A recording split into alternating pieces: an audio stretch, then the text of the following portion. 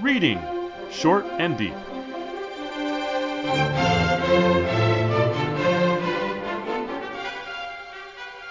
Hi, I'm Jesse. And I'm Eric. And today we're reading Short and Deep, A Practical Man's Guide by Jack Vance, first published in Space Science Fiction magazine, August 1957.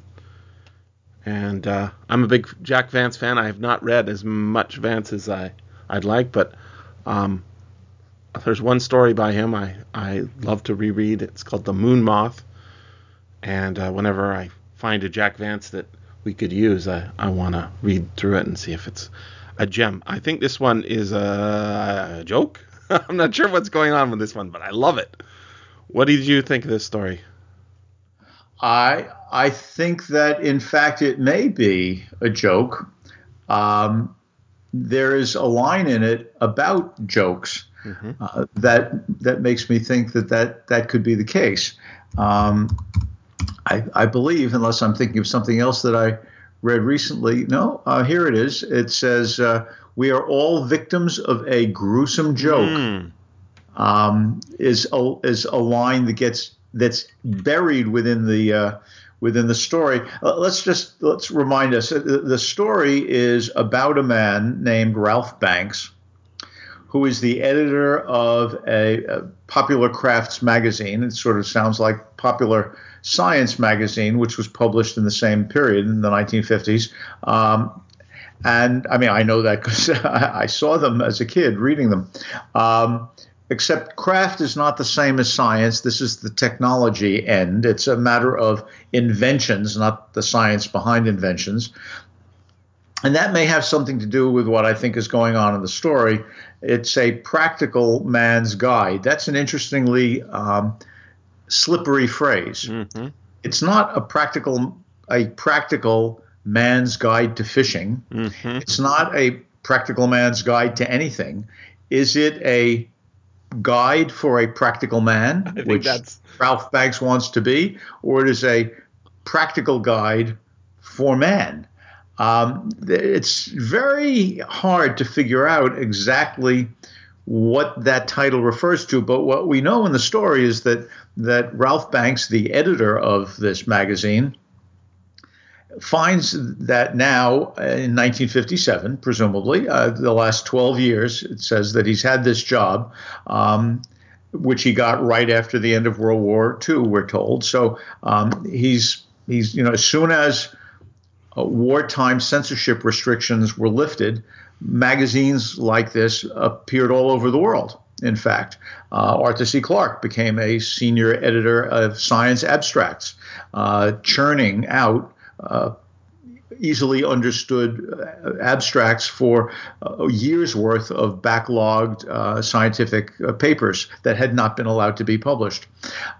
So we've got Ralph Banks, who is not himself a scientist, who is not himself even an inventor, but he's got a great ability to read through people's words and diagrams and understand instantly whether or not what they are presenting to him will work. He's able to picture them beautifully. But what he really likes after all these years of doing the job is the screwball ideas that people send into him, things like perpetual motion machines. Mm-hmm. So his secretary, Lorraine, sorts the mail for him. When he gets in the morning, he'll find his mail in different piles, one of which is an inbox labeled screwball. And those screwball ideas are the ones he looks forward to the most. In the mailbox this day, a day when he has a 10 o'clock appointment scheduled to meet with Seth R. Framis from the AEC, mm-hmm. He finds a manuscript called A Practical Man's Guide. And what happens in the course of the story is that he gets so enthralled with trying to track down this guide and the person behind it, and then enacting the instructions in the guide, that he keeps putting Framis off again and again and again until eventually Framis does leave. I mean, he doesn't wait long enough, although it was supposed to be a real scoop for the magazine and the editor, because it looked like Framis was going to give some kind of a leak that would make it possible for the magazine to steal the march on information that would come from the AEC. I don't believe in the story we're told what AEC is, but in 1957, every American reader would know that this is the Atomic Energy Commission, which was in fact charged with the further development of America's nuclear weapons. Anyway, rather than getting to see Mr. Framus, Mr. Banks follows bizarre instructions in the Practical Man's Guide sent to him by someone named Angus McIlwain, although the second time his name appears, it is as Angus McIlwain Hunter. And that's interesting to know how he became a hunter between the first reading and the second.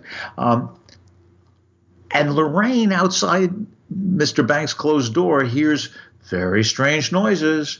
She hears things like an engine room door being opened. There's great power behind the door. But then when it all goes silent and Mr. Framus is gone, she looks and, son of a gun, the office is empty. Maybe he stepped out for coffee. Lorraine went back to her desk and sat waiting for Mr. Banks to return. After a while, she brought out a file and began to work on her nails. I would like to suggest that Vance, who is in many ways, not always, but in many ways, a master of language, he knew darn well the ambiguity. After a while, the secretary brought out a file.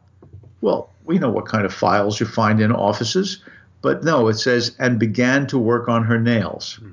So it's a different kind of file. And if we're really paying attention, we may remember that the instructions in the Practical Man's Guide included getting a bunch of new nails. Right. So there's misunderstanding is rife as a possibility in this story, although it's handled very subtly. And I think the story, in fact, is a joke, but it is a joke with a much deeper meaning. But I will desist now. If that's a reasonable summary, what are your thoughts? Yeah,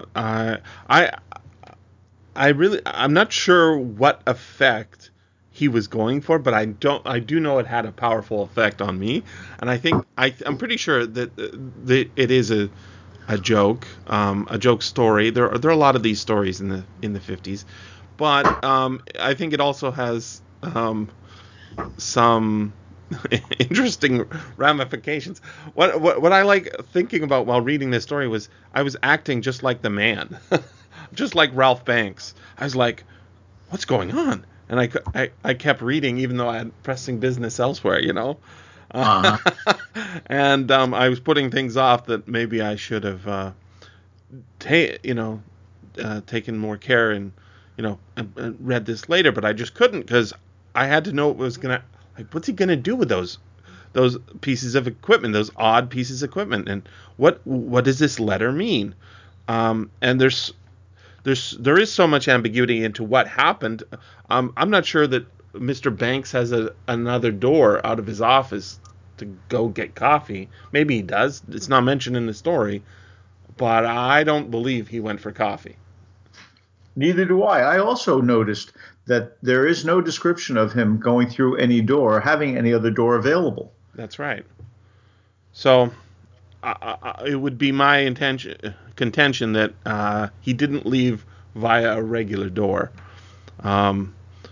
The language that Vance employs, as he does in every story I've read by him, is just beautiful, smooth and clean, and has this very effective use of every word. There are a number of these scenes setting up the situation, but I wanted to just excerpt this one so we could hear it. So just after finding out, how he could look at blueprints and envision how they would be put together into a practical object, we get a sort of a clue to his high competence in his field. By the way, there is a magazine even closer to the one mentioned in here than the one you mentioned, Popular Science. My mom was a subscriber to that, so I got to see that. And there was its twin, which was Popular Mechanics, which yes. is exactly what I think this is sort of about. It's about the practical application of the tools that you have acquired, the skills that you have acquired as a man who was off in the field in World War II and had to fix your own Jeep and set up your own camp and all that stuff. And it was an amazing magazine, and I believe it has sort of dwindled into maybe non-existence, but it was around just 10 years ago. If it's still around, I would be surprised. And probably Popular Mechanics, I would mention that it was in Popular Mechanics that I first learned how exactly to create the engine that powers a nuclear submarine. Mm-hmm. So although Popular Mechanics indeed told you how to fix your Jeep, it also, sort of explained how to get stuff done. Yeah. It was a nice little. It was the same format, at least when I was seeing it, as the science fiction magazines. It was that same pulp paper and the same size and so on. Yeah. So I wanted to read this little section here showing the practical competence of Ralph Banks. He could build lawn furniture, hammer copper, polish agate, weave Harris tweed, repair watches, photograph amoeba, lithograph, dye batik, etch glass, detect forgeries with infrared light, and seriously disable a heavier opponent. This is the competent man that science fiction heroes are supposed to be. Heroes and heroine, right? They're supposed to be able to fix their own engine drive and navigate and do all of the things that. But this is a guy who does it from his desk, right? He doesn't actually build these things except in his mind. So it's all with words. Mm-hmm. It's all with words. My favorite work of Jack Vance, I don't know him as well as you do, I have a strong feeling, is his novel called The Languages of Pow, which is all about the ways in which language shapes our thought and our thought shapes our language and our language thoughts shape the world. I think the catalogs, like the one you just read of the things that Ralph Banks could do, are terrific here. But I think that Vance has an even subtler control of the language. The first paragraph, I would like you to listen for something that isn't there. The something that isn't there is the word and. Okay? Mm-hmm. Ralph Banks, editor of Popular Crafts Monthly, was a short, stocky man with a round pink face, a crisp crew cut, and intensely energetic manner. Mm-hmm. Didn't say and intensely, right? He wore gabardine suits and bow ties. He lived in Westchester with a wife, 3 children, an Irish setter, a pair of Siamese cats. Mm-hmm. Not and a pair of Siamese cats. He was respected by his underlings, liked not quite to the same extent. So the conjunctions are missing, right? Except for that gabardine suit and bow ties. The conjunctions are missing. Well, you know what? You don't actually need them to understand what's going on. It's a practical way to write English. And this is how Ralph Banks is constructed. He's a practical man, which may mean that he is cutting a few corners and not seeing all that is necessary to go on there. And as you and I both remember, his disappearance is occasioned by him not having the last 2 pages of the manuscript. Right. Missing just a few important facts. I'm also very intrigued by the effect of the way the story is told. I was thinking, why do we need this character of Framus, and why do we even need the secretary? In fact, all we need is the paper in the room. But I'm not sure that that's true, and I think that it's because Vance was so skilled at writing fiction that he knows better than I do why these characters are there. So I have some ideas about those people. Yeah. Well, I want to hear them, but I just wanted to point out that the very first thing came to mind why he was Framis was there, is he is the frame, right? He is the frame for us to view the rest of the story, because his leak never comes out, right? Well, that's not what I think it means. Okay. But I mean, it works, so it could have that as a resonance in it as well. You grew up in Canada. I grew up in the United States. In fact, this story is set in New York, although Jack Vance was a born Bay City fellow, born in San Francisco and died in Oakland. I think he probably knew some of the same slang that I knew. A Framis is a thingamajig. Mm-hmm. So whatchamacallit. So Seth R. Framis is coming to the offices of Popular Crafts Monthly, which gets articles about thingamajigs, screwball and otherwise, constantly. Every day's mail brings more articles about thingamajigs, and in comes Framis. In fact, Framis comes from the AEC, the Atomic Energy Commission. This is 1957, right? You may or may not know that in Oak Ridge, when they were enriching the uranium to make what we now think of as the atomic bomb, which is what the AEC has control over. When in Oak Ridge, because of wartime secrecy, nobody was allowed to refer even to uranium. It was called tuballoy, Tubealloy. It was called tuballoy. And every single worker in Oak Ridge, and there were tens of thousands of people living there, they were all compartmentalized. They weren't allowed to talk to their work to their neighbors, their spouses, their roommates. But what they did know eventually, at least some of them, is that the work that they were doing there was to make it possible for someone to make what was called the gadget. And the gadget was going to be able to shorten the length of the war. Now, the gadget, of course, a gadget is another word for a thingamajig or a Framis. Mm-hmm. This guy comes from the AEC. Now, again, a phrase that one would know if one were alive at the period or read histories of this period.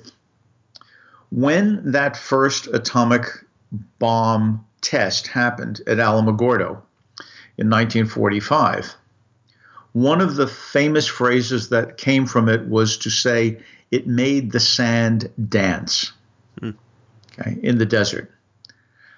This man who is waiting to leak information to Ralph Banks is Seth R. Framis. Seth is the Egyptian god of chaos and the desert. Seth R. Framis. Chaos in the desert is a thingamajig. It's a gadget. I don't think that Vance gave us that name just by accident, and I don't think he put it there merely as a framing device. I think what he wants us to see is that if we don't have complete enough knowledge of what we are doing and simply rush ahead to enact it technologically, as Banks does with the incomplete instructions in A Practical Man's Guide, we may destroy ourselves. There's a marvelous passage. It's marvelous. There's a passage in the story that talks about whether science is good or bad. Knowledge, and who knows, it may lead to ultimate good. Mm-hmm. Fire has done more good than harm for mankind. So have explosives. And so ultimately, we may hope, will atomic energy. Therefore, as Einstein steeled himself against his qualms to write the equation E equals mc squared, so I will record my findings. That is a quote from The Practical Man's Guide, which has been sent to Ralph Banks. It's about unleashing fire and hoping that we manage to get the good benefits from it rather than the deleterious effects of it. And when it says explosives have done us good, I think in 1957, one can hardly not think of the fact that we are now in an atomic age. And the atomic age was not one in which we're all running around thinking, oh, goody, nuclear power, because that hadn't happened yet, but rather we're doing duck and cover drills in schools because we were afraid of the bombs that had been unleashed. I think this joke is very apt for its time. I think it means to make us look very deeply at what an uncritical enjoyment of thingamajigs may give us. A practical man may not, in fact, survive. You need deeper knowledge. I did find that in my research. I always look at the names if they stand out at all, and Framus is not a normal name I've heard, so I looked it up, and I did get thingamajig, but I also thought maybe it's not Framus thingamajig, but Framis, Framis, which is a noun, uncountable, that is defined as speech that uses a mix of real and nonsense words. And I was thinking about how the Angus McIlwain or Angus McIlwain Hunter document seems to be using real words, but the effect and the missing segments of the letter that we don't, I guess, get to read ourselves make me really curious as to like how is it that this very practical man, our hero, Ralph Banks, how is it that he is the one to sort of fall into this trap? Is it because he has this hobby of collecting screwball, inventions? Because one of the things that we learn in the letter, and I want to read the beginning of the letter, is that it's been rejected by other magazines. Yes. He makes it sound as if he was going to sell it and send it to Popular Crafts because it's so prestigious. But why didn't he send it there first? Right. So, right. And of course, the incompetence of Hunter in leaving off the last 2 pages and the description of how the document is sent makes us think that Hunter is quite a screwball after all, even though his invention seems to work, whatever it is, or his discovery. So I just want to read the opening letter here. Dear Sir, I have learned in the course of a long life that exaggerated modesty brings few rewards. Hence, I will put no face of humility. I will put on no face of humility. I will not, quote, pull my punches, as if he's quoting something, as the expression goes. The following document is a tremendous contribution to human knowledge. In fact, it knocks the props from under the entire basis of our existence, the foundation of our moral order. The implication, indeed, the bald facts, will come as a shock supreme in its devastation to all but a few. You will observe, and I need hardly emphasize, that this is a field not to be pursued lightly. Of course, he hasn't said what he's talking about yet. I have therefore prefaced description of the techniques with a brief account of my own findings in order to warn any who seek to satisfy a dilettante's curiosity. You will wonder why I have chosen your periodical as the outlet of my work. I will be frank. Yours is a practical magazine. You are a practical man, and I submit the following as a practical guide. And then we get the description of the tools that he's going to need, or a description of how it's been written. And it comes on pebbled paper, which I looked up. I'd never seen it before. But yeah, I wouldn't send in anything to a magazine on pebbled paper myself. It seems gaudy. In any case, McIlwain's typography made a pretty show. Here's the quote. The margin allowed 2 inches of pebbled beige space on either side, passages in red interspersed with paragraphs in black, and some of these were underlined in purple ink. Small green stars appeared in the left-hand margin from time to time, indicating further emphasis. The effect was colorful and dramatic. So even though it looks like a elementary school essay. It somehow keeps him reading. And then it starts to get really strange. He says, "It is no argument to say that masquerain, capital M, is unrelieved evil. Masquerain is knowledge, and men must never shrink from knowledge." And he does go on to compare himself to Einstein. And then this is the line that got me into the story so deep that I was like, what the hell's going on? "Sometimes it is very quiet," he read, "but only the ego can dodge behind these viscous, milky pillars I have mentioned. It is easily possible to become lost here in a very mundane manner. What could be more ludicrous, more tragic? A prisoner of self, so to speak." What is this documenting? I don't know. But when he starts listing off the equipment needed, and then, of course, Banks lists those equipment needed so that he can reconstruct the experiment or device or the Framus, what have you, I start getting a little bit worried. But Banks doesn't seem to be worried at all. He seems entranced.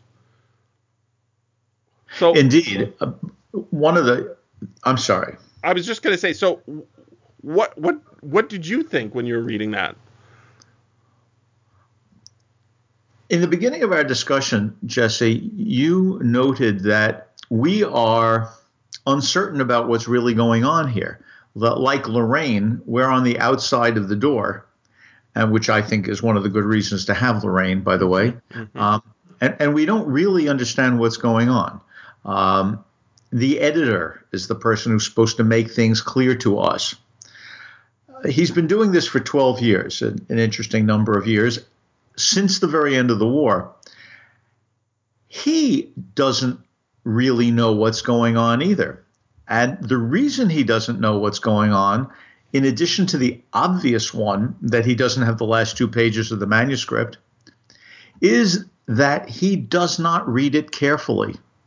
We're told that he just let his eye go down the manuscript and pull out the odd sentence here and there. The sentences that we're getting as readers of Vance's story are sentences that got pulled out by Banks's eye as he read through the manuscript. It's not at all clear that Banks actually read the manuscript. And given the timing involved, if it's a many-page manuscript, we know that Framus is outside, getting more and more annoyed at being put off for his 10 o'clock appointment. I think he never did read the whole manuscript. So what I make of this is that the incompletion is part of the thematic address to the danger of rushing in where angels fear to tread. I'm fearful. I was fearful for Banks. Like, what the heck is he doing with this? The equipment is so specific, right? Yep. Listen to this. Take this list. I want a quart of water in a glass jug, 6 glasses, a steel knitting needle, a sheet of black cardboard. Get this from Art. Dull, not gloss. A piece of white chalk, a can of ether. Uh-oh. Did you say ether, Mr. Banks? Yes, I said ether. Lorraine made a hasty notation. I need some red oil and some yellow oil. Get these from Art too. A dozen new nails, big ones, a bottle of perfume, good and strong, and a pound of rice. Okay. And a pound of rice. I'm not so worried about the pound of rice, but I am very worried about the knitting needle. Well, if you want to push this atomic energy subtext a little further, the pound of rice, the dull square of black paper, the water set up in an appropriate ceremonial way, this can be the revenge of the Japanese. Huh. It sounds like Oregon. I mean, I'm not saying that it is, but this has nothing to do with the technology for huge amounts of power being released, at least not that we understand. And yet something strange happens. And there goes Banks. I mean, there's something about capitalism that doesn't see far enough into what's going on. Banks fails. There is so much about the head. I underlined how many times we get the head or the face. I mean, one of the masquerade, right? Yes. That I've been primed to think like he's going to start taking his head apart or something like that. Listen to this line. He says, "To demonstrate the whole shoddy, terrible trick is a task of a few minutes, simple and certain. If you are daring, let us say reckless, if you would tear the silken tissue that binds your eyes, do then as I say." And then he starts doing it. Yeah. Then when we get the description of what's happening behind the door,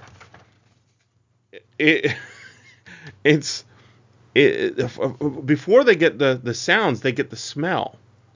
"There's a funny smell in here," said Seth R. Framus. Mm-hmm. Lorraine sniffed the air and looked embarrassed.